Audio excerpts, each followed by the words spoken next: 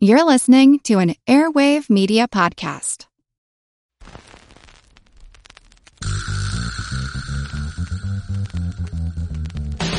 Her Money is supported by Fidelity Investments. Together, we're here to empower, educate, and encourage women to start talking about our money.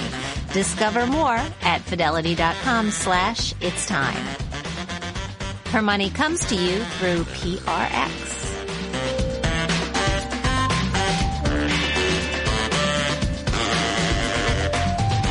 Hi, everybody. It's Jean Chatzky. Welcome to Her Money. So glad to have you along with us today.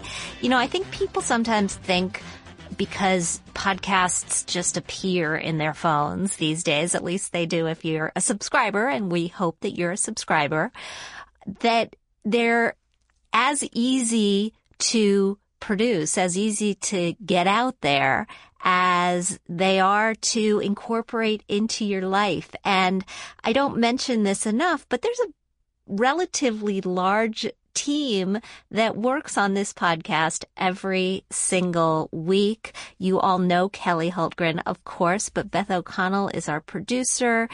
Charles DiMontebello is our engineer-in-chief. He's got a whole team backing him up. And sometimes, no matter what we do, it all goes wrong anyway. And I bring that up because my guest today is Catherine Finney, who is the founder and managing director of Digital Undivided, which is an organization that invests in the success of Black and Latina women tech founders. It provides them with networks and coaching and access to capital to help them build their companies, scale their companies. She is a wonderful and also very busy woman. And so we invited her on the program right after we launched several months back. And for some reason, the audio just went to hell. So we didn't want to put it up there because it didn't put her in the best light. It didn't put us in the best light. We don't want to make you feel like you're listening to your father's old scratchy records from the 1950s. And so we called Catherine and said, we blew it. Can you come back?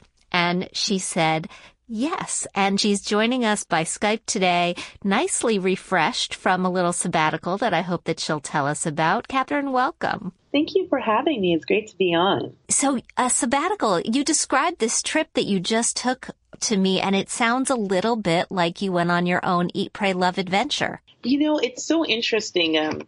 When I was in the airport on my way to one of the many flights, it took about 4 flights to get to where I was, I actually saw that book in one of the airport stores, and it just was really funny. But I had what is called an Eisenhower Fellowship. It's a fellowship that's about 60 years old. It started off as a gift to President Dwight Eisenhower from his friends. They wanted to do something nice for him. I joked that my friends give me scarves. You know, his friends gave him a fellowship. Nice friends. Nice friends.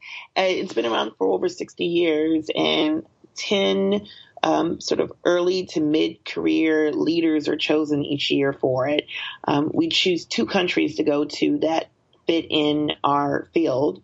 And so for me, I'm really interested in emerging economies and how the innovation economy is working in sort of non-traditional societies and how women are being involved and incorporated.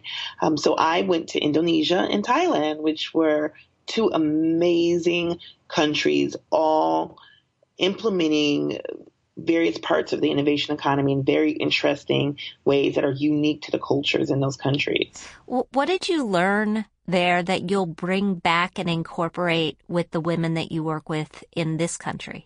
Oh, I learned so much. One of the major lessons was that in order for technology and innovation to reflect the communities of a country, you have to be quite intentional about getting people involved. and diverse people involved. So you can't just create it and expect people to show up. You have to intentionally do this. And so I was in Indonesia and met with a group of young guys who started one of the premier innovation academies at a university in Yogyakarta, which is in central Java, which is the island that Jakarta is on, and it's the largest island in Indonesia. And they had approximately 50% women in their innovation incubator, which I thought was fascinating, right? Because in the States, it seems to be a problem getting even 20% women. But somehow this country that, although it's secular, it's predominantly Muslim, was able to get 50% women. And I asked them, well, how did you guys do that? And they sort of just looked at me like I was crazy. And they're like, well, we just wanted to make sure women were there. So we just made sure women were there. And I was like, that is true. Like, they set out and were very intentional with making sure that the academy reflected the diversity of the country. And another part that I thought was very interesting was, especially coming from a very Christian background myself, was how conservative people who are more conservative Muslim women who wear the hijabs, and women who were more liberal just interacted seamlessly with each other. It wasn't even a big deal. And there was a number of women who were more on the conservative spectrum who were also in the academy as well. And so it kind of flipped what we know of Muslim countries and Muslim communities on its head for me. And one of my friends said she was a liberal in a Muslim covering. That's what she said, which I thought was so interesting. But it was very much a choice of these women to express their religion in that way. And it was really fascinating, really, really refreshing to have that perspective that I did not have before going. It's interesting as you talk about these lessons with Digital Undivided, with your organization. I mean, you have set out to do much the same thing. When you look at the amount of venture capital that goes to women of color, the results are really dismal. I mean, when you look at you noted that we've got only a small share of women in the incubator programs in this country. But if you segregate it further and you're looking at women of color as your data points, it's just downright bleak. So why did you decide to start your business in this way, and what sort of change have you been able to affect? That's a really interesting question. It definitely comes from my background. My father was a brewery worker who fell in love with C++, the programming language, and completely changed my family's life. I took a class in C++ in college, and I got a C++. Right, exactly. But and this was the early 80s, so to have that vision and to see where technology was moving was really a gift that my father had. And it had a huge impact on not just my life, but an entire community's life. And so growing up with that and seeing the impact of technology to change a person's life and a community's life, it really had an impact on me. And initially, I didn't go into technology directly because that would have been too logical, as I tell people. But I became an epidemiologist and was living abroad, working abroad, and had to come back to the States and was a little bit lost at what I was going to do because my life was dedicated to being abroad. Around that time, I also fell in love and got married. And so I was at home, just newlywed, a little bit bored, and decided to start this small blog called The Budget Fashionista. That's how I first found you. Yeah, it was totally a hobby. I was struggling to figure out how I was going to pay my student loans off and still be fabulous. And it just took off into a whole nother space that I had never dreamed of. It led to lots of TV. I got to talk to amazing people like you. And again, technology changed my life, and saw the power of that and saw how I could create the life that I wanted to, because I owned the company and I could call the shots. And if I wanted to go away to Indonesia for 6 weeks, I could do that, because I didn't have a boss. I didn't have anyone to tell me what to do. And it was a certain freedom about that. And it was a certain freedom that's rarely granted to young Black women, to be able to dictate your life and choose the life that you want. And so definitely the Budget Fashionista gave me that. And I later sold it, which gave me even more freedom. And to go through that process of building a company and then selling it was a very trying experience. And I talked to our companies here about, when I got our first sort of letter of sale, and it was 32 pages, 10-point font, single space. It was like, what is this? This is like crazy. But just even how do you sell a company? What's the process? We didn't have investors. I did not take investment because I knew that I didn't want to be stuck with the Budget Fashionista. I knew it was time for me to move on from that. And I knew that if I took investors, then I had bosses, and then I had to stay with it, and I had to bring it to its logical conclusion. And so I sold it and then went on to BlogHer, which is a massive organization that represents something like 40 million women social media influencers, as editor at large. And BlogHer then sold. So within a 4-year time span, 2 of the organizations I worked with sold, one that I owned and one that I worked for. And I got to see that process up close. I got to see what it's like to sell a smaller organization, and I got to see what it was like to sell a much larger organization that was venture backed. And around the same time, I was also doing a lot of public speaking at conferences. And I noticed that I was often the only woman and definitely the only Black person in the room. And some of these conferences were like 1,000-person conferences. They were not, small conferences. And it's like, you couldn't find anybody else, like no one else, no other women, no other people of color. And it really had an impact. And I started to think, where are we? Because I knew a lot of Black and Latina and other women who were starting companies, leading startups. And why weren't we in the room? And so I had an idea to gather all Black women in tech in a room. And we had our first Focus conference in October 2012. And I went to BlogHer with it, actually. And I said, I want to do this event. What do you guys think? Don't know who's going to come. Don't know what it's going to do. And they said, yeah, we think you should do it. And not only do we think you should do it, we're going to give you a little funding. And we're also going to help you figure out what the program should be. And how you, and a program manual, which was better than any money. And so it was a real amazing first event. And from there, we started to do more activities. We started to look at what was going on. And in 2014, we noticed that a lot of events were happening, but there was nothing happening after the event. The impact was the event. It wasn't any sustainable impact afterwards. So we started to put together our ideas of what we could do that would have a more sustainable impact in really getting more women of color as founders of tech companies. And the result was essentially an incubator for women of tech, women of color in technology. And I want to dive into that and see if I can get you to give some advice to all women who are thinking they've got a great business idea or they've started a small business, but they want to grow it. How do you do that? How do you decide whether to take the money? How do you decide how to go from that second employee to the 10th employee?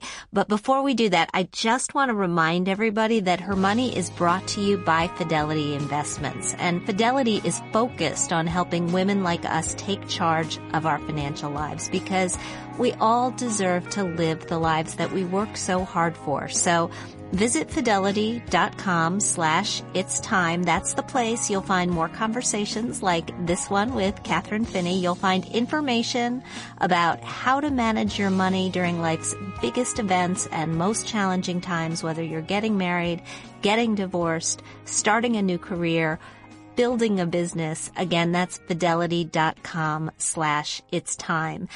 We are happy to be here with Catherine Finney of Digital Undivided. So let's take a step back. I mean, I know, because I feel like I know our listeners, that every single one of them has at least one good business idea and possibly 7.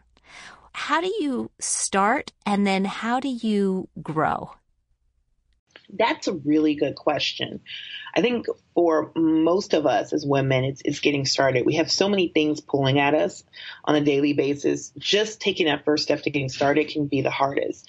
What I often tell people is to just get started, like literally build. If you have an idea, build what we call a minimal viable product, or MVP.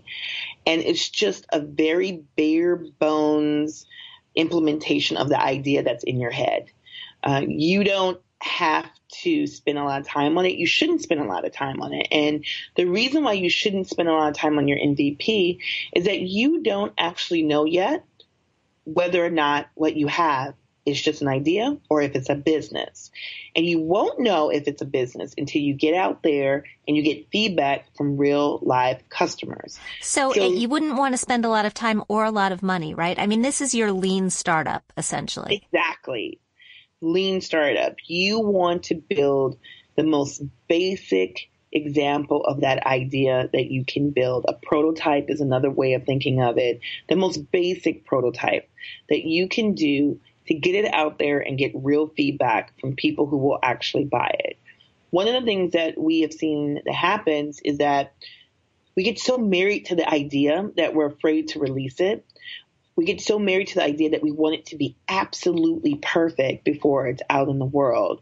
And we spend a lot of time and a lot of money. And either we find out that an idea that we love is not loved by a lot of people, or at least not enough people to make it a business, or someone else comes up with the idea because we spent so much time trying to make it perfect.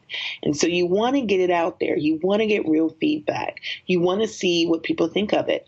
Now, the interesting thing, an MVP can be as simple as a drawing on a napkin. It can be as simple as a very basic WordPress site. Mm-hmm. It can be as simple as a drawing that you do on your computer that's a wireframe of what it would look like, either the product or a website. So these are all the things that you can do, very simple things that you could probably do in an hour or two. And you really shouldn't spend much more than that. It's just more getting the idea out of your head onto paper so that you can share it with others. And how do you get from there to step 2? So let's say you've got something. You do your lean startup. You get some feedback. You realize there's a market for this. When do you start looking at something like an incubator, like an accelerator? And tell people what an accelerator is, because I don't think everybody knows. Unfortunately, incubator and accelerators tend to be used interchangeably. An incubator is a place that allows you to develop your idea. It's usually a much longer program. It could be anywhere from 3 months to a year. Usually come into a space. They'll have classes and other basic things around developing a business and developing your idea. An accelerator is after you have your idea, after you have a more developed minimal viable product, then it's the time to apply for an accelerator. And what an accelerator does, it actually accelerates your idea for you, your company. Usually accelerators don't have structured classes. Most of the time accelerators are linking you with mentors, linking you with potential investors. And so they're looking for companies that are much further along. You're not usually at the MVP stage when you're in an accelerator program. Most accelerator programs last no longer than 3 months. Mm-hmm. Because again, you already have your idea and the basics of your company already developed. This is now just helping you propel you forward. Most accelerators offer investment. The larger ones can offer up to $150,000. Incubators don't usually offer investment, and sometimes you have to pay for an incubator. So what do you look for as you decide who to accept into your program? Well, we look for a number of things, and I'm not the final decision maker. I tell people they may think so, but there's a whole team that makes a decision. But what I look for is I look for people who have had challenges in their lives and have overcome them and have won. it is something about someone who did not have everything given to them, but yet was still able to succeed, was still able to win, was still able to build a product against all odds. That is somebody that I want to be with, somebody who I want to invest in. As one of our partners, investor partners, tells me, it's somebody that he wants to be in the trenches with. You know they're going to do the work. You know they're going to make it happen. And that's who I look for. It's not an education thing. It's not a location thing. It's not even a industry segment sort of thing for me. It's really about the founder. You know, that is so interesting. I was, over the weekend, I was in a car for a while. I was reading the latest issue of Inc. magazine, or maybe it was one before the latest. Barbara Corcoran was on the cover. We recently had her on the podcast. And for anybody who missed that, you should go back and check it out because it was a good discussion. But she said very much the same thing. When she is deciding who to invest in on Shark Tank, she wants people who had an unhappy childhood and who have a score to settle. Yeah. I mean, I don't know if I would say that, but I hear what she's saying. And interestingly enough, I think Barbara is the most successful shark, too. Yeah, I think she is. I'm not surprised. I am not surprised. Well, Catherine, I could talk to you all day, but we'll have to invite you back again to do that. Tell me and tell our listeners where they can find you and where can they find more about your program. Well, you can find us at digitalundivided.com. You can also find me on Twitter. I tweet a lot, probably too much, at Catherine Finney. But if you come to Digital Undivided or you Google us, a lot will come up. We also have a number of events at our big innovation center in downtown Atlanta. A lot of cool things going on, and we would love to see you all there. That sounds good. We will absolutely check it out. And thank you again for joining us on the program. Thank you.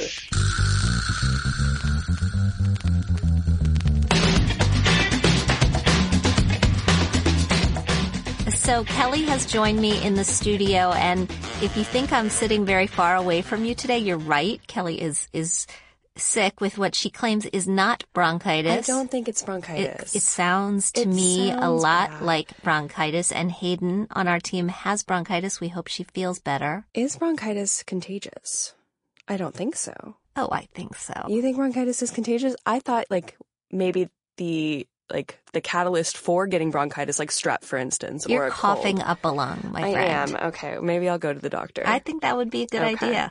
I think so. And Purell. When There's you leave plenty of Purell. Plenty of Purell. All right. What you got? Our first question is from Leela. She sent us an email. She says, I have some money saved, $30,000, and I'm looking to invest. I am interested in purchasing ETFs through an online trading platform, but I am unsure about how to determine my risk tolerance. I'm hoping to save enough for a down payment in 5 years. I live in Toronto where the housing market is very pricey, and I know that investing is a long game. How do I figure out my risk tolerance, and do you think it's okay to use part of your registered retirement savings plan for a down payment? So, Leela, a couple of things. You gave me everything that I need to answer your question with the exception of your age. And that's because when we talk about retirement and risk tolerance in the same conversation, essentially that risk tolerance is based on how long you have until retirement.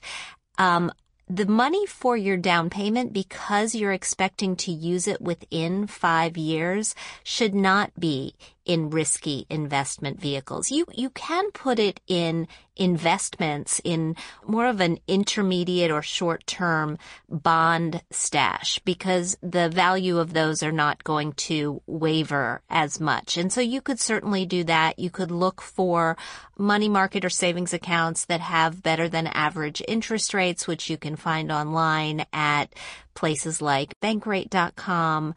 Or you could even look at high interest rate checking accounts because depending on how much money you're socking away, the interest rates on those, as long as you use your ATM card a good 10 times per month and you're willing to make at least one deposit every month automatically, those sometimes have even better interest rates that you can't touch in a regular checking or savings account. So I'd say check all of those out for the purpose of your down payment.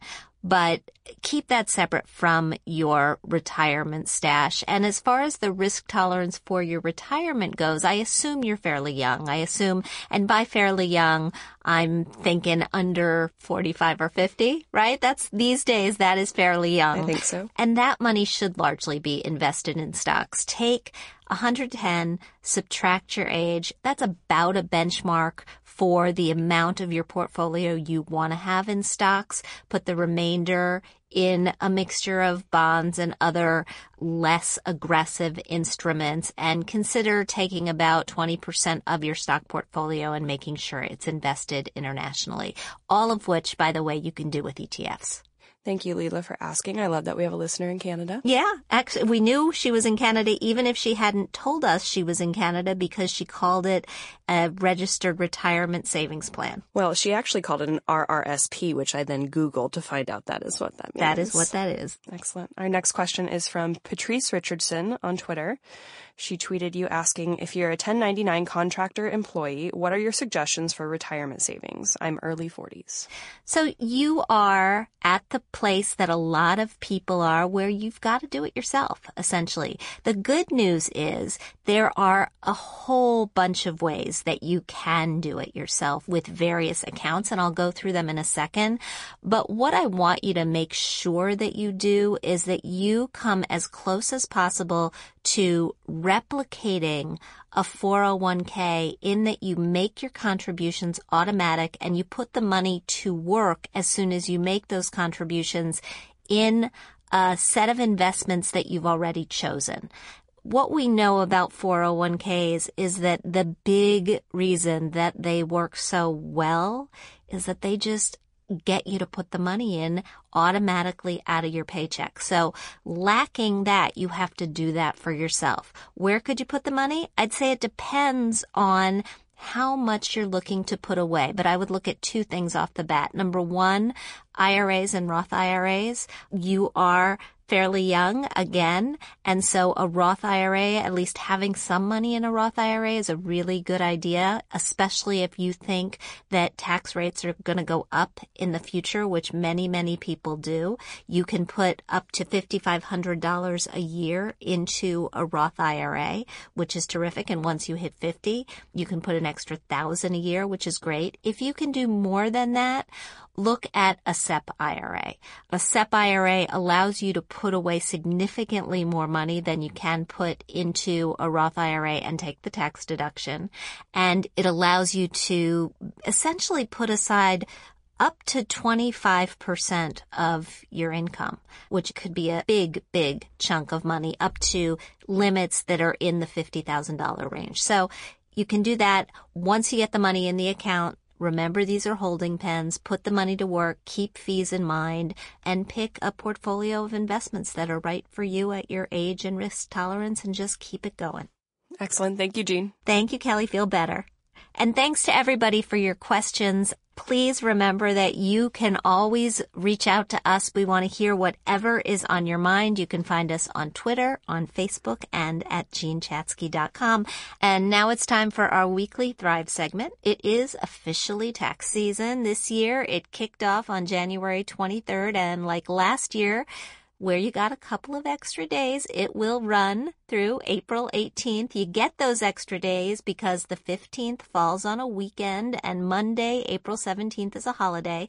But try not to look at those 3 extra days as extra time to procrastinate. In fact, what I want you to do is to file as soon as you can. And that's because of tax refund fraud, which is the fastest growing form of identity theft. It can happen when a thief files for your tax refund before you do it yourself, and all it takes is the wrong person getting hold of your name, date of birth, and social security number, which is available widely on the black market for less money than you ever would think. I actually looked this up yesterday. You can buy social security numbers for $30. $30. Ridiculous. So your best defense is to file as early as possible. Here's what you got to do. Get organized. That means gather all your income statements, your W-2s, your 1099s for people like Patrice who sent us the letter.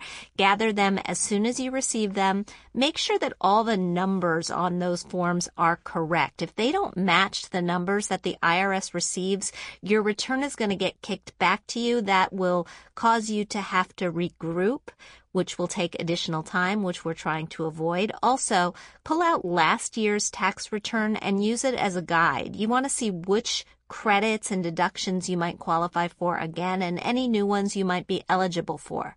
Next, do not, I repeat, do not give out tax information over the phone. You may receive scam calls from IRS impersonators trying to steal your information and money because they run rampant this time of year. Here's the deal. The IRS will not pick up the phone to call you. If you owe money, you will receive a bill in the mail. While we're discussing this, it's important to know that you shouldn't give out information over email either. Watch out for phishing emails from IRS impersonators too. The IRS will not contact you by email, by text, or by social media. The IRS is old school. If it needs information, it's going to contact you by snail mail. When you're e-filing, use a secure network. Over 128 million taxpayers e-filed last year. If you do it, make sure you're using a secure internet connection, which means no publicly available Wi-Fi. Be safe, and filing electronically also comes with a few perks. You get almost immediate confirmation that your return has been received, whether it's in good shape or not. And in some cases, you get your refund back faster. Okay, quick recap. Do not procrastinate filing your taxes this season. Avoid tax refund fraud by getting it done as soon as possible. If you haven't done it already, get all your papers together this week. And remember, the IRS will never contact you by email, text, or social media. The IRS is old school. If it needs information, it will only contact you by snail mail. And when you're e-filing, use a secure network. I want to say a big thank you to all of you for joining me on Her Money today. Thank you to Catherine Finney for a great conversation. If you like what you hear, I hope that you'll subscribe to our show at iTunes. That makes it really easy for you. It just lands in your phone every single week. Leave us a review. We want to know what you think. We want to know who you'd like to hear coming up on the show. We also want to thank our sponsor, Fidelity. Our music is provided by Track Tribe. Our show comes to you through PRX. And join us next week when my friend John Berger, author of Datanomics, a take on the economics of dating, will be with us just in time for Valentine's Day. We'll talk soon.